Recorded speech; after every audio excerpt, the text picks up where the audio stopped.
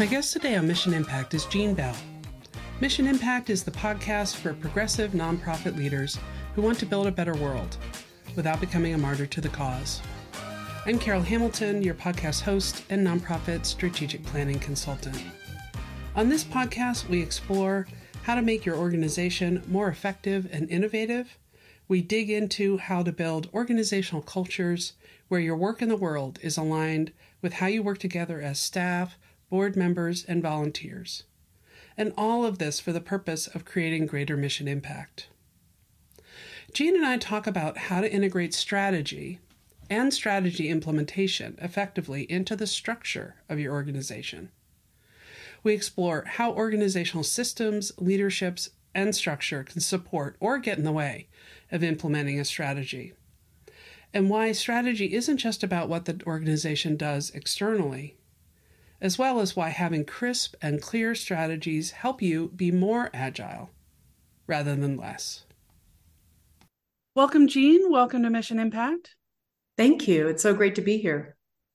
So I like to start out all my interviews with a question around what drew you to the work that you do. What would you say motivates you, and what's your why? Yeah, I think, my experience is that my why becomes clearer and clearer the older I get, and the early connections I can make to why that why was formed and how it was formed. I think I'm more conscious of them now. In terms of the effect of my parents and the effect of growing up in San Francisco and the effect of doing a lot of like class travel across class and, different parts of my youth journey that I don't think I would have initially in my 20s or 30s associated with my why or my how, but now I do. But, I think the short answer is I grew up kind of in a Jesuit tradition. My dad was in that. He obviously left, but was a teacher around a lot of teachers and around liberal arts. And by the time I got to Cal, I majored in ethnic studies. And so there was something pulling me towards a justice lens. And I immediately, entered the nonprofit sector after college. And it just sort of organically unfolded from there. But I think the combination of growing up around, I don't want to overstate it. I've had to unlearn a lot and learn a lot more, but generally a justice orientation and a lot around education and teaching. And so I kind of quickly found my way through nonprofits to capacity building and leadership development, which really feeds me. And now I do that pretty much exclusively in a justice framework. Yeah, and I think that kind of moving into that capacity building realm, if you then have the opportunity to kind of combine that perspective of justice, and as you said, we're all having to unlearn a lot of things, a lot of unpack a lot of assumptions that we might have come up with, but it kind of enables you to combine that with that education perspective and helping people, build their skills and their capacity to kind of that ripple effect that can have. Exactly. I'm just, innately, it seems, interested in organizational systems and processes and leadership. And I'm, committed to the end cause. But what feeds me in the day-to-day is helping the people who are working towards that cause. Yeah, that was for me an interesting thing that I kind of had to realize that, because so many people coming into the sector, it's because they're really passionate around a particular cause. Right. And what I started to learn over time was that a lot of what interested me was what helps people be more effective as they try to work towards that cause. All the things that go into making an organization work well, making a group work well together, how they're creating their strategy, how they're creating, how they're doing decision making, all those kinds of things. And unfortunately, probably more from all the ways in which I saw it not working. That kind of spurred a curiosity around that.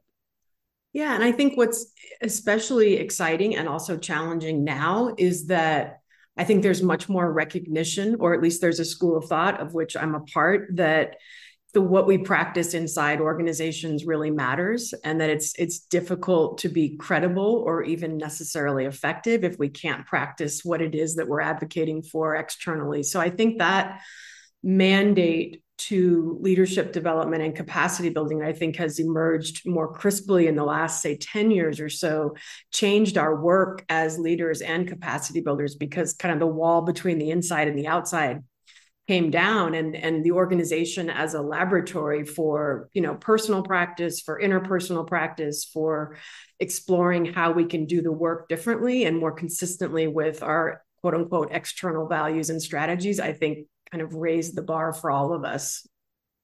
And yeah, that's exactly where, that rub between a mission, organizations that I worked for that had really ambitious and wonderful missions for what they wanted, the change they wanted to see out there, but then we're not at all practicing, those things internally, or even sometimes the exact opposite. And the disconnect between those two is kind of what led me down the path that I've been on, for sure. So it's I think I'm curious to hear from you how you're seeing those two perspectives come together a little bit more. Yeah, I've been thinking a lot in my work with clients, which, includes a lot of work on strategy development, that kind of the distinction between internal practice and external strategy is less and less sharp. And what I've been encouraging my clients to do is not worry about that distinction and actually embrace that, again, our internal practices should at least be in a through line to our external strategies, if not pretty much part and parcel the same. And so I've been kind of integrating different schools or different practices. I think people in our sector, particularly in the social justice space, who really emphasize personal practice as, kind of the way in. I borrow from that, and I agree with that. And I think it's, important to have very crisp and clear-eyed, quote unquote, external strategies that understand the larger ecosystem and the financial resources and all those pieces. So all that to say, I pretty much call it all strategy. And I think it's okay to have a list of organizational strategies, core strategies, whatever, 4, 6, 8 of them, where some of them may appear a little bit more internal or more about how we work internally. But to me, the likelihood that you're going to be able to execute one of those bold external strategies without that internal practice is very low. So I'm kind of not that interested anymore in sorting them out, but in looking at them as a set of strategies that are kind of interconnected and that are interdependent, I guess, and make each other possible. I don't know if that makes sense. It totally makes sense. And I mean, I'm thinking about all the processes that I've supported over the last couple of years, and I feel like for sure, the goals, strategies, initiative, whatever you want to call them, that emerged as kind of the big areas to pay attention to and put focus or put energy into for the organization. They were a combination of something that moved the mission forward in a specific way, and depending on where the organization was or kind of what was happening and maybe its life cycle stage or whatnot, there might be more on the internal that they needed to really take care of to be able to be effective externally, and sometimes the other way, or an even balance. But definitely, it's interesting that you're saying traditionally there's been and I did get a question recently around that from a client. I guess I didn't realize where it came from, of this notion that strategy has to be all for the outside. And well, no, it's, to me, at least, it's what are you paying attention to? What are you putting energy into? I mean, there's been a lot of, shift towards the notion of emergent strategy. And sometimes I feel like that ends up being kind of an excuse to just throw all strategy discussions out the window and say, well, we just can't do that.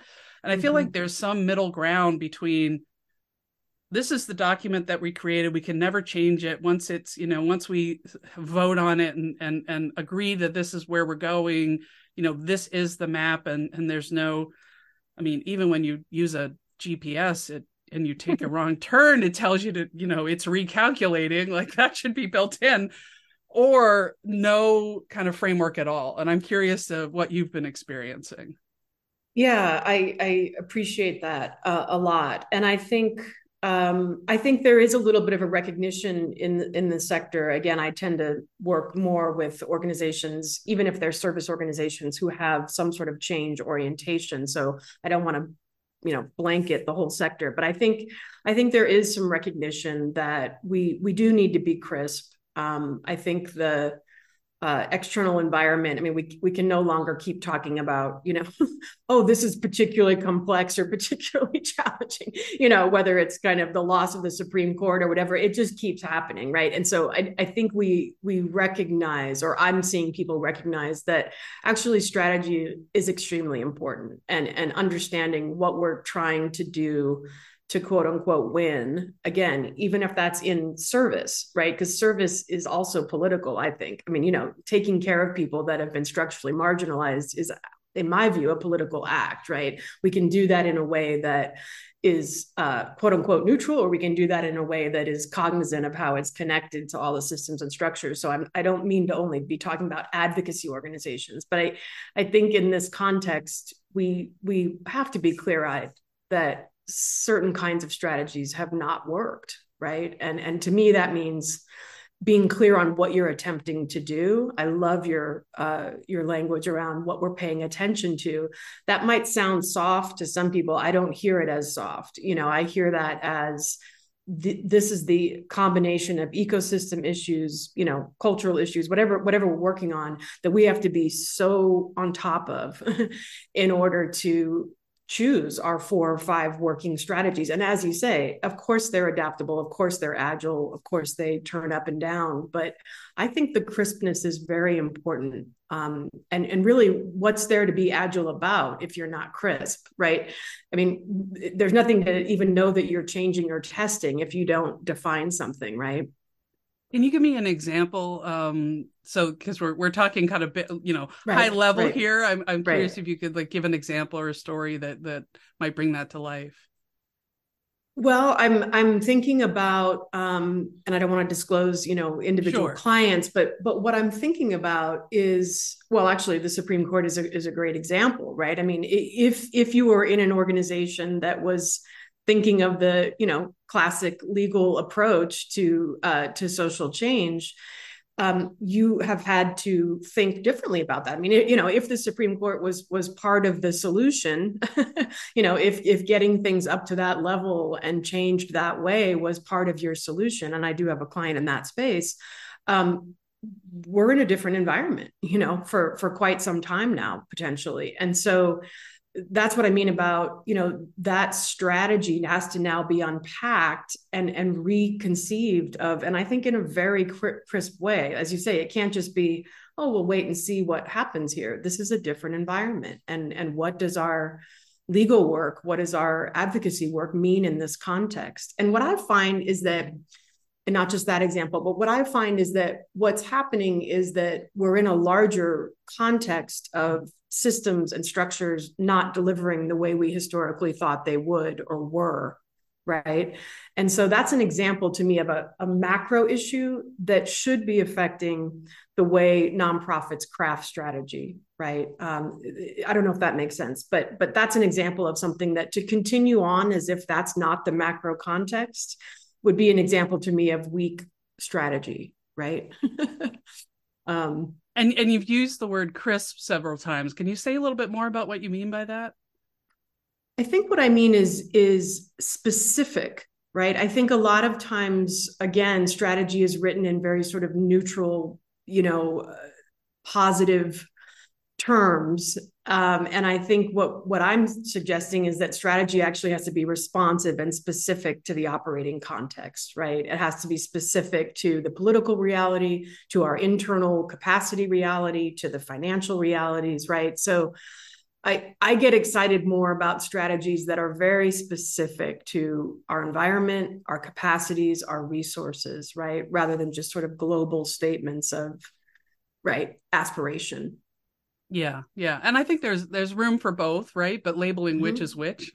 Mm-hmm. Normally I don't try to get caught up on what we're labeling each thing, but just working with a client recently where, for each of their kind of strategic pillars, we had them do a vision statement, which was that what do we, if we succeeded, what would the world look like? Sure. And acknowledging we're not, you may never get there, Right. but then that at least says where we're aiming towards, and then being able to get specific and more in the here and now of what do we need to do over the next couple of years to get closer to what we've envisioned.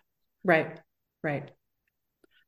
And some And I just want to say what quickly. I mean, I think there are some things that people who aren't in the more sort of radical part of social change are starting to open their minds to. I would use abolition as an example, right? Even if you are not an abolitionist organization, the work that's happened over the last 10 years and the continued violence, perpetrated by police, for instance, that's putting a pressure, right, on your thinking, right? Again, even if you're not in the criminal justice reform space, I would argue that something like that widening out and that questioning of systems, that's affecting you. If you're in domestic violence, if you're in housing, if you're in, right, I mean, it's got to be starting to sort of seep in that our working assumptions about these systems and structures may not be where we're going to be as a culture or as a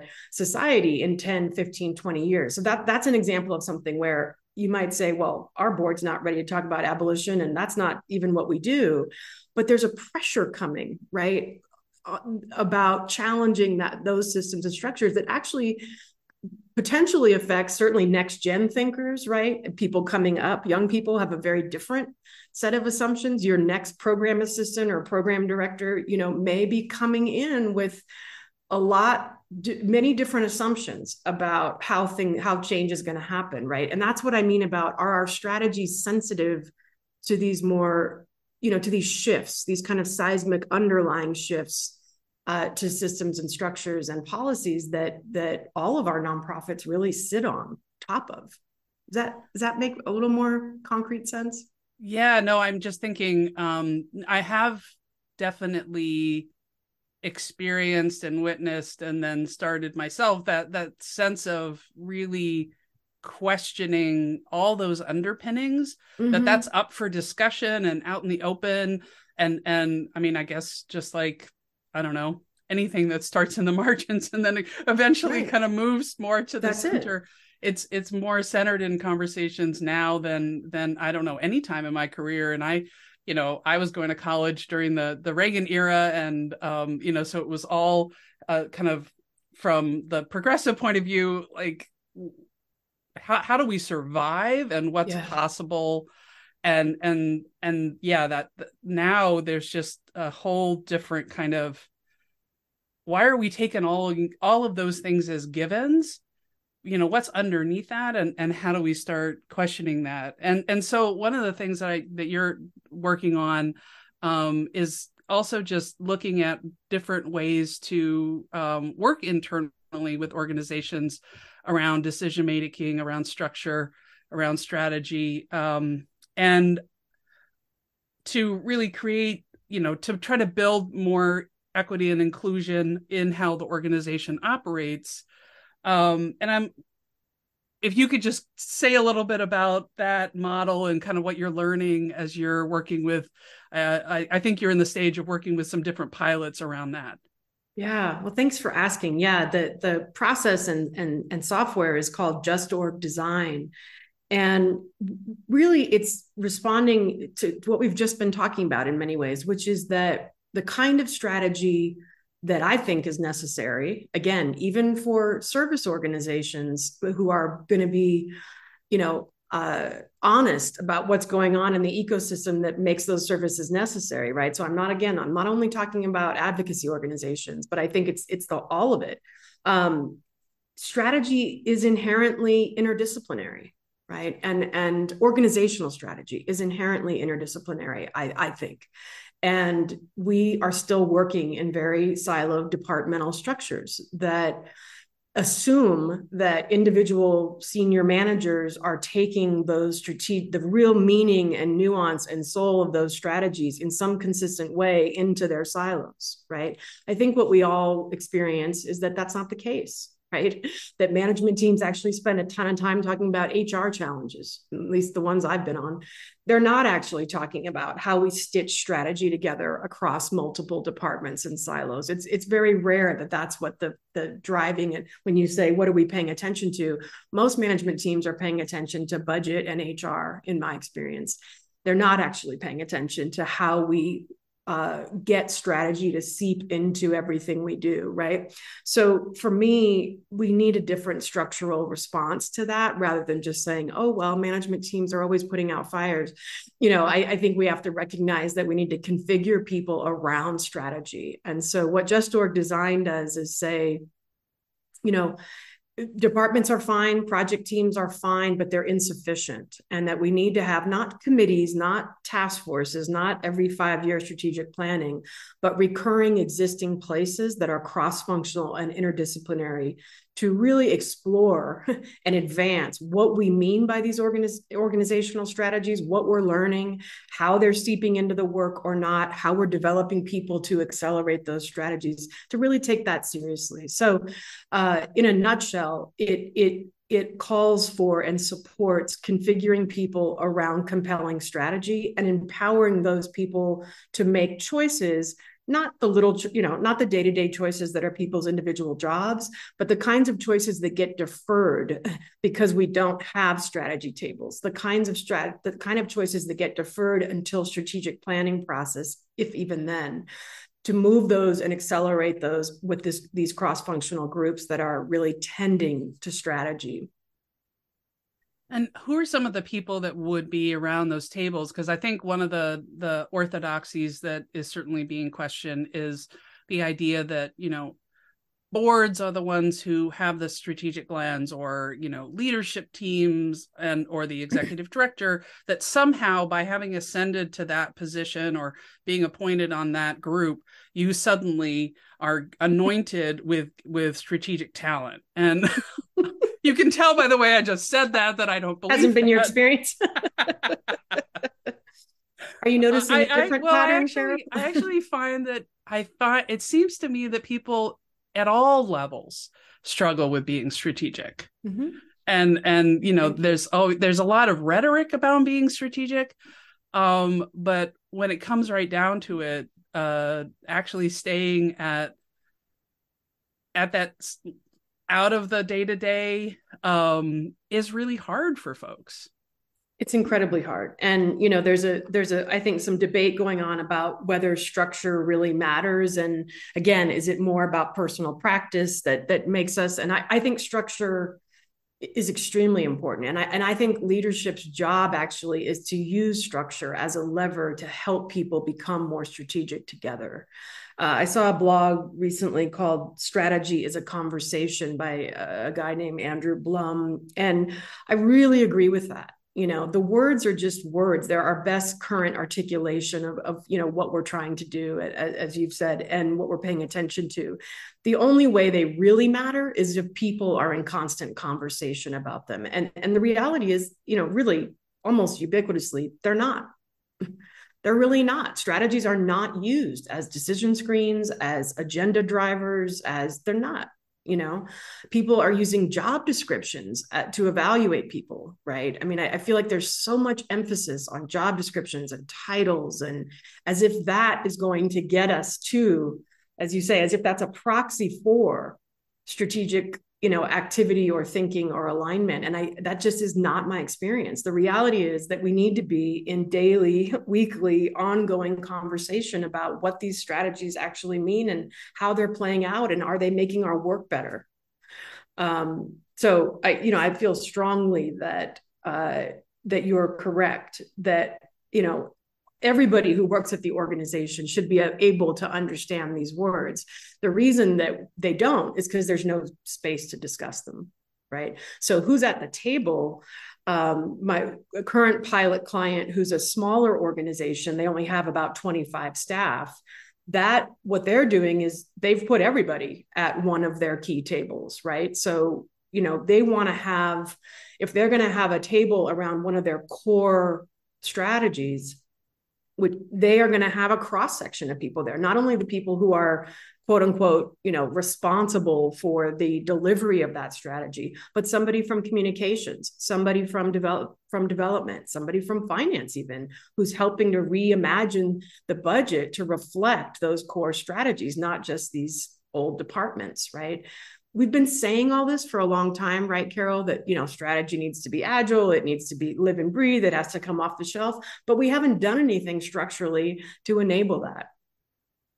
So can you say a little bit more about how those tables work and how they do, or how you're seeing them enable people to really, I don't know, work the strategy, if you will? Yeah. And we're early. Actually, just yesterday, Sure. I facilitated a table. We call them tables because they're not departments and they're not even teams, right? I mean, again, those are other tools, right? This is a place to explore and advance strategy, right?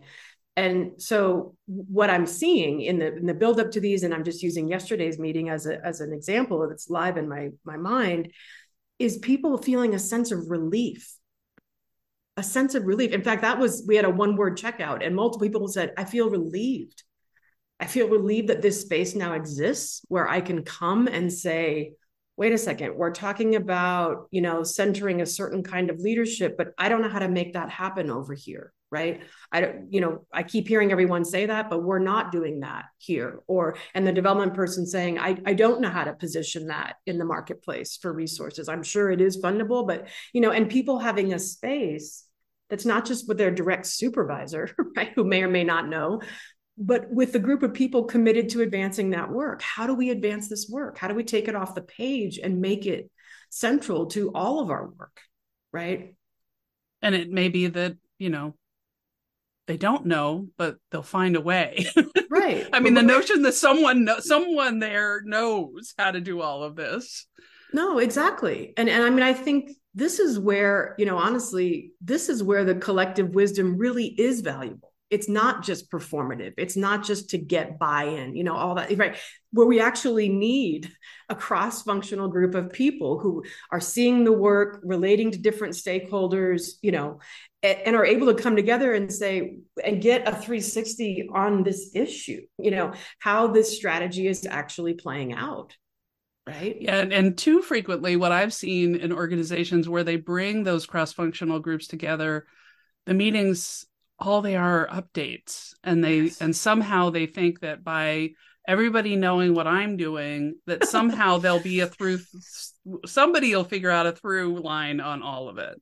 Yeah. So this is instead really, if I understand what you're saying, is putting the issue, the strategy, whatever it is, kind of in the center, and then having lots of people to have a conversation about how do we make this real together. That's right. And I found myself as a facilitator, and this takes good facilitation. And this is a skill set, right, that, that we need to build inside organizations, that shouldn't only be consultants every 2 years or 3 years. And what I'm realizing, another thing I'm realizing as we roll this out, Carol, is that that's part of what we're doing, is teaching people how to host good meetings, how to have strategic conversations, right? How not to fall back into project updates and departmental updates, right? We have staff meetings and other devices for that. This is a space, not so, I mean, it is for information sharing, but to the extent that it's in service of an ambitious prompt. Like, where are the gaps now between this language on the page and what we're doing and presenting to the world, right? That's an important prompt. It's not an indictment of anybody. These strategies are supposed to be pulling us towards our best work. Where are we? Right. And people having the space, the safe or brave space to talk about that. The other thing I want to say about it is I think that in the move to share power more, to distribute decision-making more, to focus on race equity more, I think a lot of executives and senior leaders are giving spaces away rather than showing up to those spaces differently. And what Just Org Design is saying is, I want you in the room. In a 25-person organization, the executive director often is the person with the most, at least, certain kinds of visibility into the larger market, the ecosystem, the partnerships, right? So instead of that executive director saying, you know what, I know everyone hates the management team and, I've been hoarding power and blah, blah. So here, create a pod called, strategic, vision or something. No, what I want you to do is show up to that table differently. I want you to show up to that table as a strategic collaborator and hopefully a mentor, and as someone who can share information, but also hear feedback from other roles and have discussions, right? So I say all that to say that I think this is also it is about how we hold power in organizations. As you say, it is about creating more equity and giving more people proximity to strategy, which is really giving people proximity to power, right? And it's creating accountability for those leaders. So rather than sending a bunch of junior people off and hoping they come up with a valid recommendation, which is what we see so much, right? No, you create a different space. You invite them to the table and educate, edify, engage, and create that strategic capacity beyond your management team. And when you're coaching leaders to help them show up differently, as you're describing, what are some of the behaviors that they need to unlearn? Yeah. Well, I think we can frame these as, caretaking, or we can frame these as more nefarious, right? But I think, and it's a mixture of both, as you know, right? But I think that executive directors, even in social justice spaces, even people who profess, to be on the journey, they do struggle with not being the expert all the time, with not quickly and definitively correcting things that aren't right. There's a tendency, I think, in executives to be, and I was this too, to be activators, to be, no, it's not that, it's this, right? No, I just met with them yesterday. It's not this, it's that, right? To try to constantly correct the record. And I think that's part of it is, let the conversation happen. But again, bring your knowledge. But I think there's a difference between bringing your knowledge and trying to get everything in line with how you know it should go, right? And I would say the difference. From groups that I've observed, one of the simplest things would be for the leader, whether they're executive director, or co-director, right, or head of the department, or whatever it is, or chair of the board, or whatever, just to not be the first person who talks. Some real simple tactics there. Wait. Yeah. Wait and listen.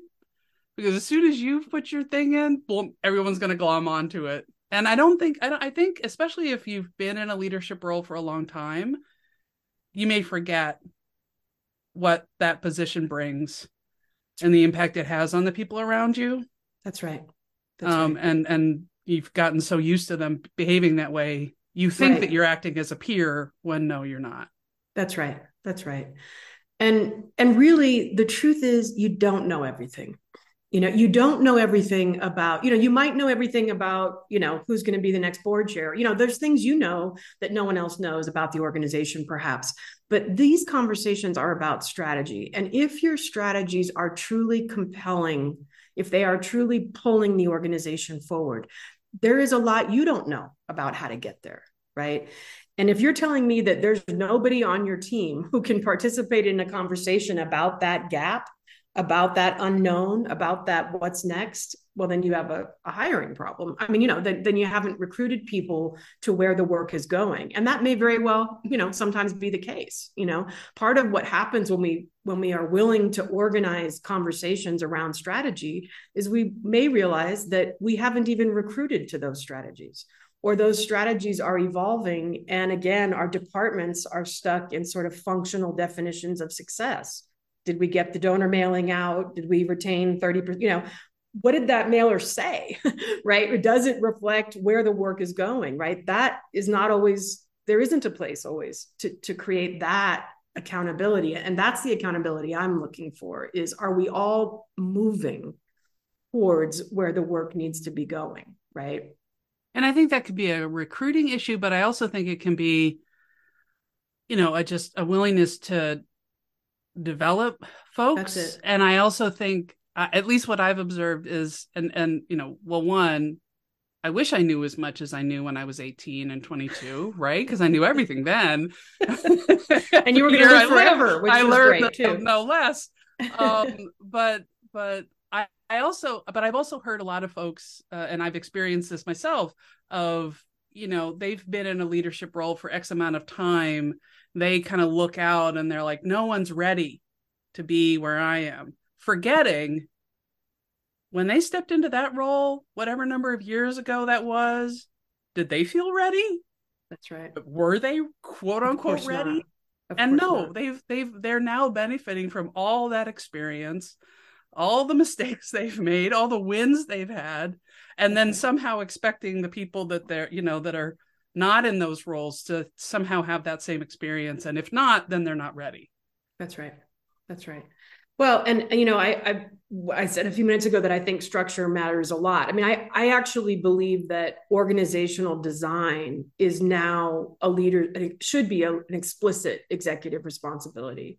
Our traditional structures, they don't serve young people very well. They are not promoting enough people of color. They are not inherently strategic. So to me, this is a leadership problem, right? And we can't just say, oh, I'm just going to, tweak around the edges or create some task forces now and then. I think we have a structural problem, right? So obviously that's why I'm addressing this. And I think we have to get serious about what structure should be accomplishing. And there's a few things I think it should be accomplishing. I think it should literally be accomplishing getting people proximate to strategy. So, you don't have to necessarily use, my process of tables, but if your structure has 70 or 80% or more of your people not proximate to strategy, then it's not a sufficient structure, in my view, right? It should be accomplishing leadership development. If you are not able to promote from within and promote diversity from within, then people are not getting, as you just said, what they need, which is proximate to strategy, proximate to expertise, proximate to key relationships, internally and externally. And if your structure is not delivering that to people, then it's not working, right? And certainly race equity and DEI in general. If your structure is not working for people of color, right? If it's not working for young people, if it's not working for trans people, that's on you. There's something not working. And so to me, we want to sit down and say, okay, well, here's this org chart. What is it accomplishing in terms of the goals I just said, right? Is it designed just because that's what I inherited? Is it designed for efficiency? Is it designed for functional expertise? As you said a few minutes ago, just because I'm a good, marketing officer, does that mean I should be what is on the management team? Like, what does that get us, right? What is it delivering for us? So that's what I want to see people do, is say, what is this structure delivering for us? And what feedback are we getting? Do people like this? Is this invigorating? Right? Do our younger people like it? Do our people of color like it? Do we feel strategically aligned? And is our structure helping us get there? Yeah. And one thing with structures, I mean, I feel like over the years, I can't think of an organization that hasn't had somebody say, oh, we're so siloed. Yeah. And the fix for that has been to reshuffle everyone into new teams. But my experience is usually they just end up in new silos. So with this kind of idea of bringing multidisciplinary groups together around focused on a strategy, how often are you then kind of thinking about, do we have the right tables? Do we continue with these tables, as you're calling them, these Right. groups, or do we need a new set given our Yeah. circumstances now? And this I can only predict and hope, because I Okay. don't have enough. I'm only a year in, but the way we're setting them up is with an assumption of evolution, right? That this is our best understanding of the strategic conversations we need to be having now. Just as we've been talking about, we want strategies that are clear and discerning. We also want them to be agile, right? And we also may realize that certain people have come to a table and they've participated and it's been productive, but maybe their time is better used, somewhere else. Again, it's not a job to be on the table, right? You're bringing your work and your perspective to a cross-functional conversation. It's possible that people will want to step out of that at certain periods because something else is consuming them, or, so we want the table space. We want tables to be permanent, that there are always tables, but not the specific tables themselves, right? There should always be cross-functional spaces that are dedicated to understanding and advancing strategy. But what they are and who's on them, I think, will be more agile, more dynamic. And how are the groups kind of finding the time and space to even dedicate to those? Because, I think the unfortunate situation that too many organizations are already in is that they feel like they're overwhelmed by what they're trying to do right now. So then to be doing something like this or doing it differently really, feels impossible. Well, you've hit on one of our major resistance sort of threads. And of course, what we're trying to do here is prove a negative, right? We cannot quantify the amount of conflict and wasted time that exists because people are not strategically aligned, right? In fact, probably, a great deal of what people are doing when they're not doing the work is trying to clear a path for the work, or figure out if they're doing the right work, or figure out why that other project is happening when they thought they were doing this, and we can't even quantify it. It's so much the water we're swimming in. But the hypothesis, of course, is that investing a few hours, every 2 weeks or 3 weeks in resetting on what are we doing, why are we doing it, how is it manifesting in our key bodies of work, is going to pay off, exponentially in that being smoother work between meetings, right? Again, I think we put so much emphasis on one-on-one supervision and sort of traditional HR structures that, I don't care how great your supervisor is, they cannot approximate hearing 10 people unpack, explore, advance strategy. I mean, that's like a master class every couple of weeks. That's what we're looking for, right? It has to save time. How we end up measuring that is something that I'm very interested in, right? And it'll initially be qualitative, right? Asking the table participants, has this provided more clarity, more smoothness? Has it facilitated better collaboration? Have you gotten in front of things that used to blow up a lot? That's the kind of stuff we want to see, right? Yeah, I imagine that is, and soon this analogy won't work anymore because people won't remember having to actually turn a dial on a radio to get the signal to come in. Mm-hmm. But if you're just all static, if there's so much static in the organization, you're wasting a huge amount of time and effort just trying to get a clear signal through all of that static. And I feel like when I'm typically working with groups in that a little bit more traditional, once every couple of years, big process. But the thing that they talk about as being energizing and exciting is how much they learn from other people, the kinds of conversations that they get to have in that they don't typically have, the connections that they see by being in cross-functional groups and different groups through the whole process. So, to be able to kind of build that into more of a regular pattern instead of just every 3 years for a big momentous thing.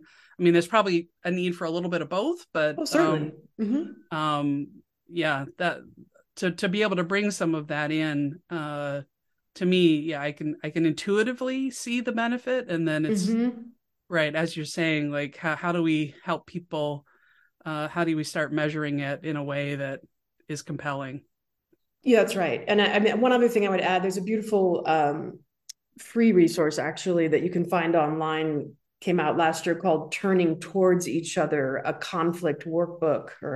I think we are at a time where there is heightened conflict inside organizations. And one of the points that workbook makes is that some of that is actually conflict about strategy. It's not named that, but it's actually people in conflict about what we're doing, why we're doing it, whether it's credible, whether it's consistent with if we're walking our talk. That's a lot of the conflict that's going on in organizations right now. And there isn't, again, one-on-one supervision is not going to solve that, right?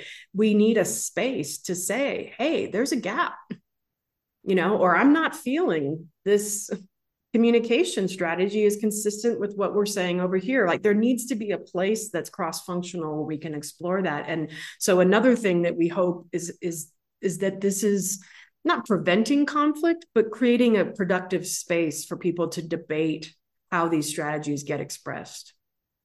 Yeah, so they can engage in it. I was listening to something recently about, different levels of conflict. And when it gets to what the person termed high conflict, then people are just dug in and they're in those kind of polarizing my way or your way, I'm right, you're not right. But when you can, so then it's probably the conflict that most people think of and the one that they shy away from and that feels very unproductive because it is unproductive. Right. But there are, if you can kind of create spaces for people to be able to not necessarily be in positions yet around one way or the other, exactly, and explore it together. I think that's the difference. When I was an executive director, it was a time of the organization where we were intentionally going through a lot of change. But what happens in change management is what you just said, is that unless there are spaces for people to debate and vent a little bit about the strategic dissonance they're feeling, people get put into camps. Right? In people's minds, there's the people who get it. There's the people who don't get it. Oh, don't even go to her. She doesn't get it. She doesn't, well, get it. There's no space to get it, and then as you say, then people get labeled as either old guard, new guard, get it, don't get it. And then there's so little that's possible in terms of collaborative change work together. Yeah. Well, none of this is easy. But inviting people in to just think about it and experiment with it a little bit. We'll be back after this quick break.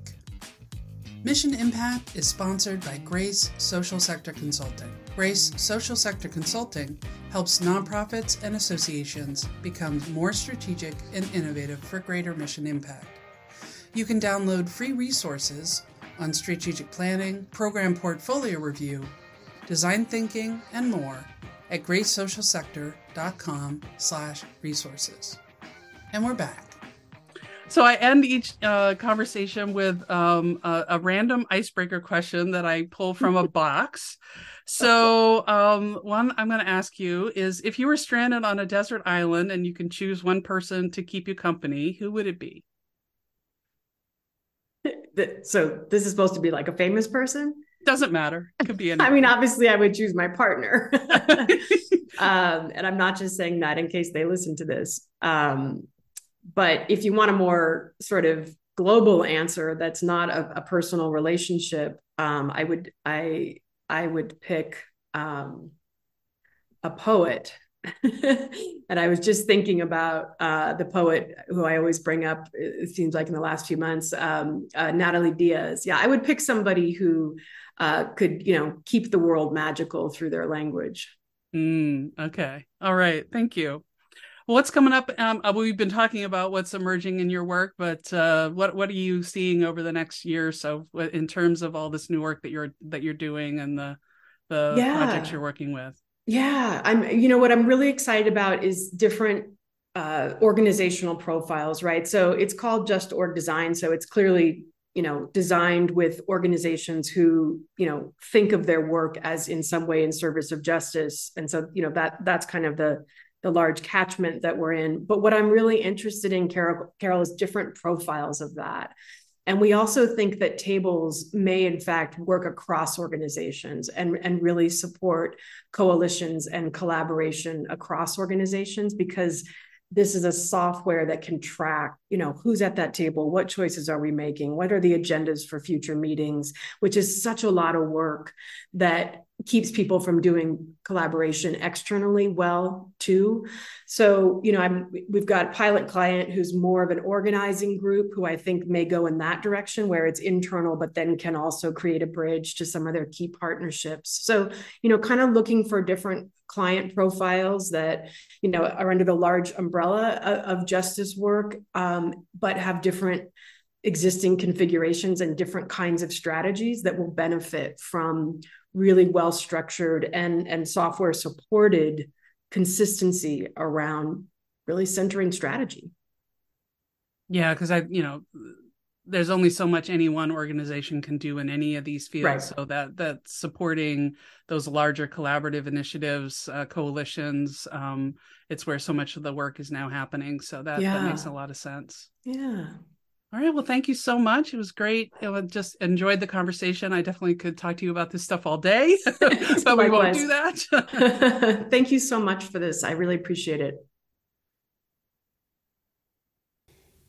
I appreciated Jeanne's emphasis on the interconnection between your organization's strategy for the external environment that supports your mission and the internal, that in fact also support your mission. That it is all interwoven and at once amplifies, and one amplifies the other, and both sides and intentions are needed. I also appreciated her description of a crisp strategy. There's a lot of emphasis on being emergent and agile in today's environment, and rightly so. Yet, by clearly defining and crisply setting your intentions, you know what you're pivoting from if you need to pivot. That the strategy is specific and clear, not vaguely neutral, not trying to offend anyone. And that they're specific within the capacity and financial resources of your situation, not just about wishful thinking. And without those, you're really not pivoting or being agile. You're just really kind of spinning in circles. Another point that I really appreciated was her description of the work she's doing to help organizations integrate their strategy into their day-to-day work through an interdisciplinary approach. When I'm working with clients and in the process of discovery, where I interview and listen to staff, board, and other key stakeholders, so often the issue of silos between departments comes up. And by creating spaces for cross-functional teams to discuss specific strategies and how it shows up in everyone's daily work, it also can become more real for everyone. Instead of strategy just being something we do at a retreat every couple of years. That departments or project teams are fine but insufficient, and creating spaces or tables, as Jeanne calls them, to talk about how the day-to-day choices that are constantly made reflect and integrate the greater strategy of the organization. Thank you for listening to this episode. I really appreciate the time you spend with me and my guests. You can find out how to connect with Jeanne Bell, her full bio, the full transcript of our conversation, as well as any links and resources mentioned during the show in the show notes at missionimpactpodcast.com/show notes. I want to thank Isabel Strauss-Riggs for her support in editing and production, as well as Natasha DuBois of 100 Ninjas for her production support. And if you enjoyed this episode, please share it on your favorite social media platform and tag us. We appreciate you helping us get the word out. And until next time, thank you for everything you do to contribute and make an impact.